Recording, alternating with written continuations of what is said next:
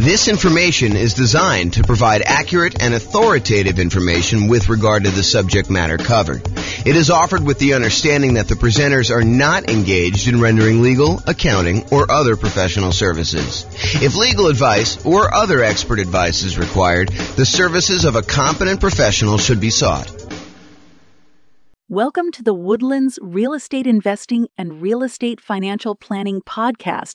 Learn all about investing in real estate in the Woodlands, Texas, with a combination of real estate financial planning and modeling with numbers specific to the Woodlands, plus syndicated, more generalized recordings of live and pre-recorded real estate investing classes. Not all of them specific to the Woodlands. Be sure to stay tuned after the podcast for a message from our sponsors. Well, good morning. And welcome, everyone. Today we have a really cool class. I think you're going to like this one a lot. So today we're going to go over Deal Alchemy. It's the first class in our series on Deal Alchemy, where we're going to be going over how to manipulate the returns you're getting on an investment property, a property that you're buying for investment, a rental property usually, and how do we change where the returns are coming from. And this really comes from the desire for most real estate investors to emphasize cash flow. We'll go over a lot of different examples where we're not emphasizing cash flow. However, where this really came about is people were like, hey, look, James, I can't find deals. We're in a deal-less market. I'm not able to come up with deals that make sense to buy. And I'm looking at deals every day and I'm thinking to myself, this is not really a deal-less market. So I don't know why you're struggling to come up with deals. And then they'd explain to me that they're really emphasizing cash flow and they only wanted cash flow. And so we've come up with a bunch of tools to help people with cash flow, including the 88 strategies that we have to improve cash flow. But there's also this other way of manipulating where the deals come from. And today we're going to talk about one example of that. We're going to talk about Deal Alchemy and specifically using lease options in order to improve cash flow. And you'll see exactly what I mean when I get into the examples. But first, what does alchemy even mean? It sounds like this turning lead into gold with like chemistry sort of feeling, and it does have a use in that. However, what alchemy actually means is a seemingly magical process of transformation, creation, or combination. And that's really what we're doing. We're taking a deal that has certain return characteristics, and we are seemingly magically transforming those returns into other types of returns through what I'm calling deal alchemy, which is a trademark term. So what we're really going to be talking about today is moving returns between the quadrants. So if you've seen my return quadrants before, I talk about appreciation, the tendency for property values to go up over time, cash flow, the amount of money you have left over after you take all the income you're getting on the property from rents and any other income you're getting, minus all your expenses, your taxes, your insurance, your mortgage payment, your vacancy rates, your property management, your maintenance, like all of the expenses get subtracted out from that. Whatever's left over is your cash flow on your property. Then you also have a return from paying down the debt in the property. Usually when you have a amortizing loan, a loan that gets paid off over a certain period of time, like a 30-year loan as an example, the 30-year loan gets paid off over 30 years, and a certain amount of each payment that you make goes to pay down the loan. So you're actually getting a return on how much of the loan you're paying down. And then finally, tax benefits. Those are usually cash flow from depreciation. When you own a rental property, you can usually depreciate the cost of the building, not the cost of the land. You can depreciate the cost of the building over, for residential properties, 27 and a half years. And so you get this tax benefit by owning these rental properties. And that tax benefit we can measure, and we can say that's part of the return you're getting by owning this rental property. All four of those, plus the return you're earning on the reserves you need to set aside in order to buy the investment property, are all of the returns you're getting by investing in rental property. And what we're going to talk about today is how do you move returns between these quadrants, especially for those that want to really get more of the cash flow part of the return. Okay. So oversimplified lease options. So I'm going to use an example of a lease option, someone who is buying a property with the intention of leasing it to somebody and giving them the option to buy it from them later. So you give a tenant buyer is someone who is a tenant on the property, but ultimately they're going to become a buyer of the property from you. Okay. So you're going to give a tenant buyer the option to buy the property from you for a fixed price. So here's where we're moving the returns around. What we're saying to them is, look, we are going to set the price today for you to buy the property anytime in the next year or 2 or 3 or whatever it is. And so what we're going to do is we are going to limit the amount of appreciation we can earn on a property. And in a lot of cases, we will lower the amount of appreciation we could get on a property. Okay. So for example, let's say we say to the tenant buyer, you've got this $400,000 property. I will allow you to buy the property from me anytime in the next year for, let's call it $410,000. Okay. So now we've limited the amount of appreciation we can get in that property to $10,000. We've traded appreciation for the other benefits we would get by doing a lease option. And you might say, so what do you get by doing a lease option? Well, in a lot of cases, when you do a lease option, you get improved cash flow. A tenant buyer coming in to rent the property is usually going to be paying on the higher end of the rent range, and sometimes a little bit more. Okay. So let's say rent on the property was normally, $2,000 a month. And let's say really the rent was a range, because that rents are not exact, right? Rent is not always $2,004.37. It's, on a bad time of year, maybe it's $1,800 a month for a $2,000 a month property. And maybe during a good time of year for the right tenant coming into the property, maybe it's $2,200 a month.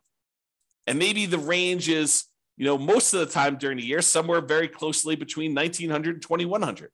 And so that rents are this range. And when you do a lease option, we tend to be on the high end of the range. So instead of getting what we thought might be $2,000 a month on this property, maybe we're getting $2,100 or $2,200, or maybe an extreme example, maybe we're getting $2,300 or $2,400. Okay. So in this case, with the oversimplified lease option example, we are getting a tenant buyer to come in to buy an option from us, because you're going to pay for it. We're going to talk about that here in a second. They're going to buy an option from us, and they're going to buy the property from us for a fixed price. Let's call it $410,000. Now, if property values go up 10% during that year that they're in the property, and the value is now worth $440,000, you traded the upside of appreciation in exchange for this improved cash flow and someone buying it from you, and probably not having some real estate commissions and stuff, because you're usually not paying real estate commissions when you're doing lease option exits on a property. And sometimes the tenant buyer will pay the closing costs. It's all negotiated. Okay. And as an aside, I'm using this as an example, but do you have to set the appreciation rate, the sale price of the property up front when you do these? You don't have to, but it is pretty common for you to say, hey, this is the price that you're going to buy the property from me for in the next year or 2 or 3, setting the price of the option. That's very, very, very common. Do you have to do it that way? No. Can you tell them, look, I'll let you buy the property anytime in the first year, and we'll have it appraised. And whatever the property appraises for, that's the price. Maybe even as long as it's not below this number. You could structure it that way. It's very unusual, more unusual, I say. I don't know if I'd say very unusual. It's unusual to do it that way. Okay. So in this case, what we're choosing to do by having the tenant buyer come in, buy an option from us, where we set a fixed price and we get improved cash flow, we are moving our return from the appreciation quadrant to the cash flow quadrant. We're giving up some appreciation in exchange for improved cash flow. Plus, we don't usually offer lease options for free, right? We usually collect some type of option fee. And a lot of times, this is completely negotiated, but a lot of times we make those option fees non-refundable, where it applies to the purchase price. So they give us $10,000 as an example, and that does apply toward their down payment, toward the purchase price of the property that they're buying from us. But if they don't buy from us, they forfeit that. We keep it as the option fee, something that they paid in order to have the right to buy the property from us for a certain price, but not the obligation. Okay. So we might, in this example, collect $10,000 as an option fee for them to have the right to buy the property for some fixed price. Let's call it, 410 or whatever it was. And in exchange for that, we are going to get, an improvement in cash flow. In this example, I'm just going to use a really modest $100 per month increase in cash flow. So we're going to pay $100 more per month in addition to that. And we're going to sell it for 2% appreciation. So we're going to go ahead and say the price of the property today is whatever it is, $400,000. We're going to sell it for 2% more, or $408,000. Now, in most markets, over a very long period of time, appreciation might be closer to 3%. So we're giving them an incentive to buy by saying we're going to lock the price in at a small increase of what we think it will be. The property can go down in value in that year. It could go up a lot more than that. Just realize we're setting it for 2%. So you might be able to do better than the numbers I'm talking about. For example, you might be able to do much better than the $100 per month improvement in cash flow. I'm just demonstrating how this works so that you can understand how Deal Alchemy works and how we're going to move the returns. Okay. Now, one of the other advantages of doing this sort of lease option thing is you're getting this $10,000 of option fee upfront as profit immediately. So how do you count that? If you bought this property and you're immediately putting a tenant buyer in there, how do you count the $10,000 that you just got back as an option fee? Is it sort of like a rebate on the down payment that you put up? So if you had to put up $100,000 to buy this $400,000 property because you put 25% down, so now you got $10,000 back immediately when you put your tenant buyer in there. So really you only have $90,000 invested in the deal. Is this sort of like a refund or a rebate on the down payment that you put up? You could think of it that way, and you could calculate your returns as if you had $90,000 in the deal because you really put out 100, you got 90 back almost instantaneously. So you only have $90,000 plus some closing costs plus your reserves, like all that other stuff. You can calculate it that way, or you could say, "Hey, look, this $10,000 of profit that I have immediately, that's cash flow." And so really, you didn't get $100 a month extra in cash flow over that first year. You got $100 times 12 months, $1,200 plus $10,000 more in cash flow in that first year. But really, it's not cash flow because that's part of your profit. You've given that up because that does count as part of the purchase price that they have on the property. Okay. So in some cases, the tenant won't buy and you will be able to keep that money as additional profit. I'm not going to get into all the complicated math of, how do you calculate this if only 1 out of 4 or 1 out of 3 of the tenant buyers actually cashes you out, which probably isn't too far off from reality, in any given market at any given time, and depending on how you set up your deals. But, not every one of them will buy. I think we give them every opportunity to buy, and we want to set up a deal that is win-win where we actually expect them to buy, where they're going to likely follow through and do the deal. We don't want to set someone up for failure by putting them into a property where they're never going to buy it. That would be bad. That would be evil for you to go and put someone into the property that that they could never buy. So you never want to do that. You want to set up someone to be able to succeed, but people's life situations change. And sometimes they have every intention of buying the property from you or having the option to buy the property from you sometime in the first year or two or whatever you set up as your agreement, whatever you negotiate. And then they decide to get married or divorced or have another kid or get transferred out of the area for a job. And so they end up not buying. And in some cases, it would be financially to their advantage to have done a lease option with you than to have bought the property outright and then had to sell with a real estate agent. If you think about it, we're talking about a $400,000 property. They put up a $10,000 option fee in order to be able to buy the property from you anytime in the first year. And sometime during the first year, they get transferred for work. Okay. Well, now they're out this $10,000 option fee. If they had bought the property, used a traditional real estate agent, went and bought the property directly, and they paid $400,000 for the property at that time, and sometime during the first year they got transferred for their job, how much would it cost them to sell the property and get out of there? Well, in a lot of cases, it would be a 6% real estate commission and 1% or so closing costs. Let's just say that's kind of a rough idea. Well, what's 6% of $400,000? Oh, it's about $24,000 plus another $4,000 in closing costs. So it's about $28K. So they're walking away from $10K as an option fee. That's better than if they had to pay $28,000 to get out of the deal because they had bought it. So it doesn't necessarily mean them walking away from the option fee is not necessarily worse than if they did something else. Just realize that. Okay, so now let's talk about doing this kind of like deal alchemy stuff. So with the traditional rental, and I don't think I actually use $400,000. I think the numbers are slightly different. So we'll have to go ahead and just look at what these actual numbers are, and you'll see how they change. But realize we're not talking about a $400,000 property anymore. I just don't remember what I used. So I prepared these classes like a week in advance in most cases. Okay, so traditional rental. So in the case where they're not doing the lease option, if we just had the traditional rental, they may have $11,000 expected profit in appreciation year one. I think I'm using 3% there. And they might be getting cash flow of about $2,330 on this property per year when they buy it. They have a debt pay down of about $2,800, a little less than that, and tax benefits of about $1,700. And since they're putting aside 12 months of reserves and they're investing those returns, they're getting about $2,203 per year in return on their reserves for a total return of about $20,000 and change. Okay. Now, when we go and we do deal alchemy and we convert this to a lease option, we're going to give up some of the appreciation and we're going to transfer that.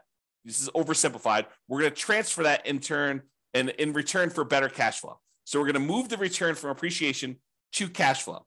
And when we do the lease option, if we cut ourselves off and say, look, we're going to sell this property with a 2% appreciation rate, then the appreciation goes down from $11,000 to $73,338. So we give up whatever that is, about $3,600 and change of appreciation. In exchange for, in this example that we said, we're going to get $100 more per month in cash flow. So our cash flow went from $2,330 to $3,308. So our cash flow return improved, but we gave up appreciation for it. Now realize, I want to point this out to you because this becomes a point of confusion for a lot of folks. These are not one-to-one trades. It's not like for every dollar of appreciation that you give up, you get $1 in cash flow. In this case, it's worse, right? We're not getting $1 for every dollar of appreciation we give up. You could try to structure your deal such that they're dollar for dollar, but in the practical application of this, it's very difficult to do that. Okay.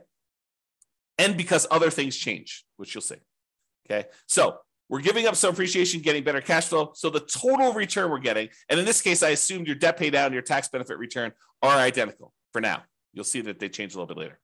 So when we talk about the total amount, before we were making about $20,023 return from doing this deal. Now we're only making $17,336.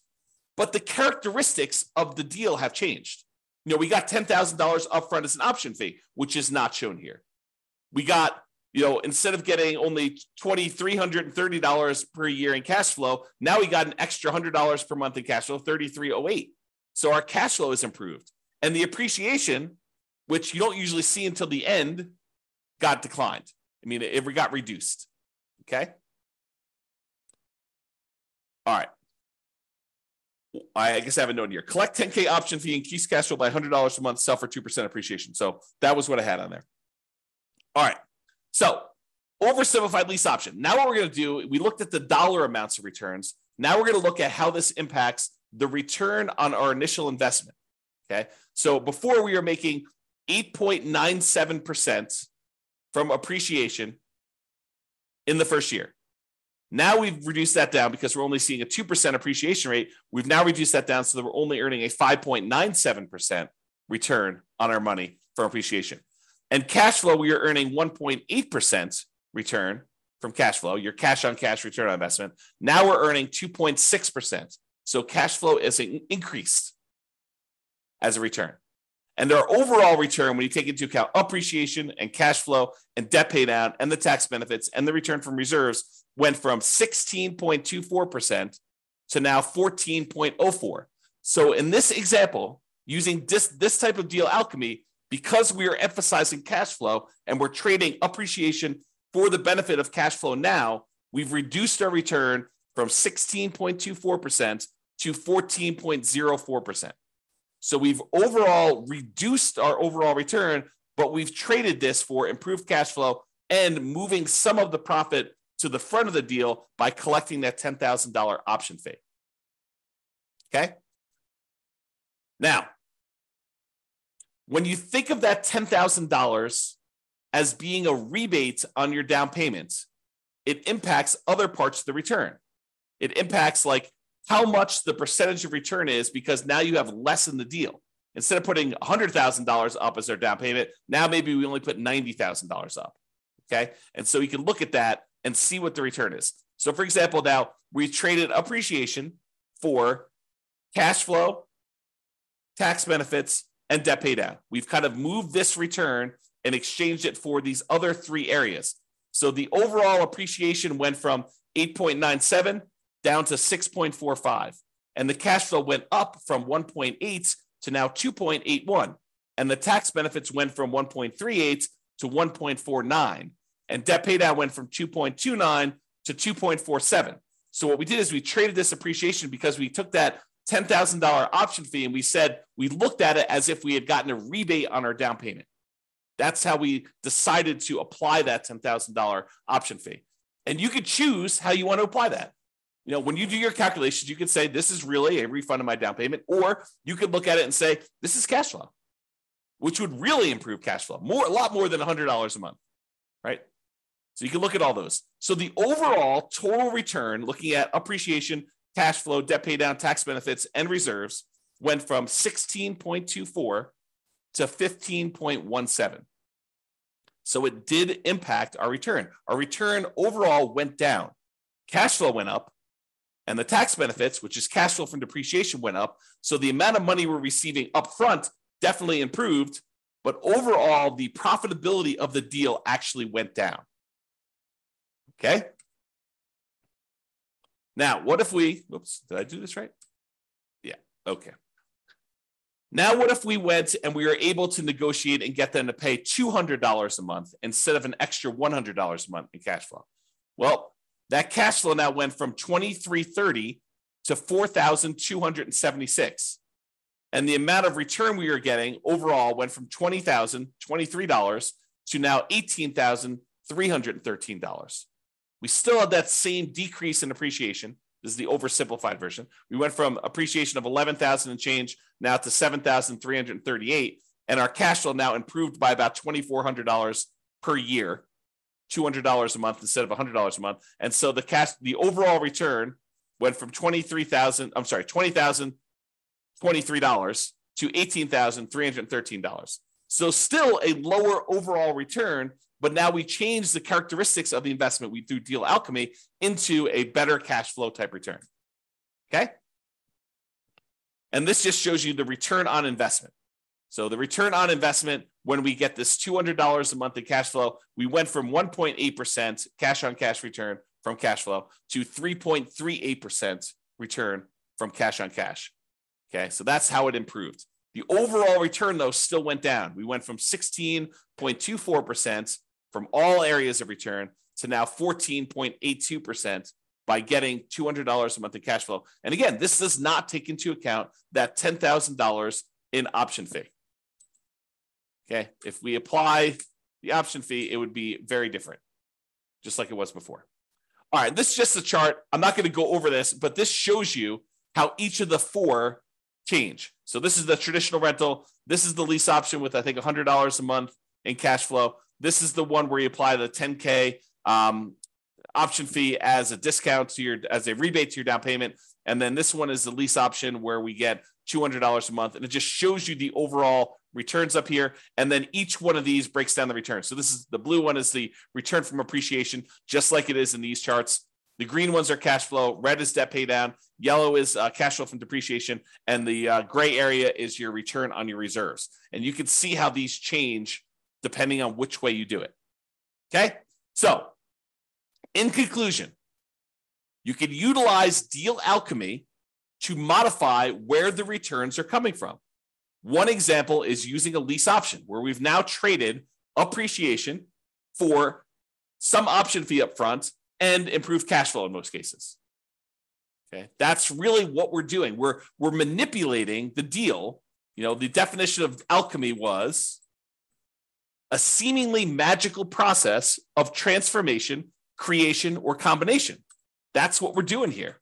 We're basically taking a deal and through a seemingly magical process, we're manipulating where the returns are coming from, the types of returns we're getting on the property. Okay? Moving returns is not always a one-to-one change. You don't get 1% in cash flow in exchange for 1% of appreciation. So it's not like you're saying, all right, I'm going to give up $10,000 in appreciation. I'm going to get $10,000 in improved cash flow. That is not typically how it works. It's possible in very rare situations that you may be able to structure your deal this way, but I think you'd be fighting against yourself trying to structure it and make that work. Okay? All right.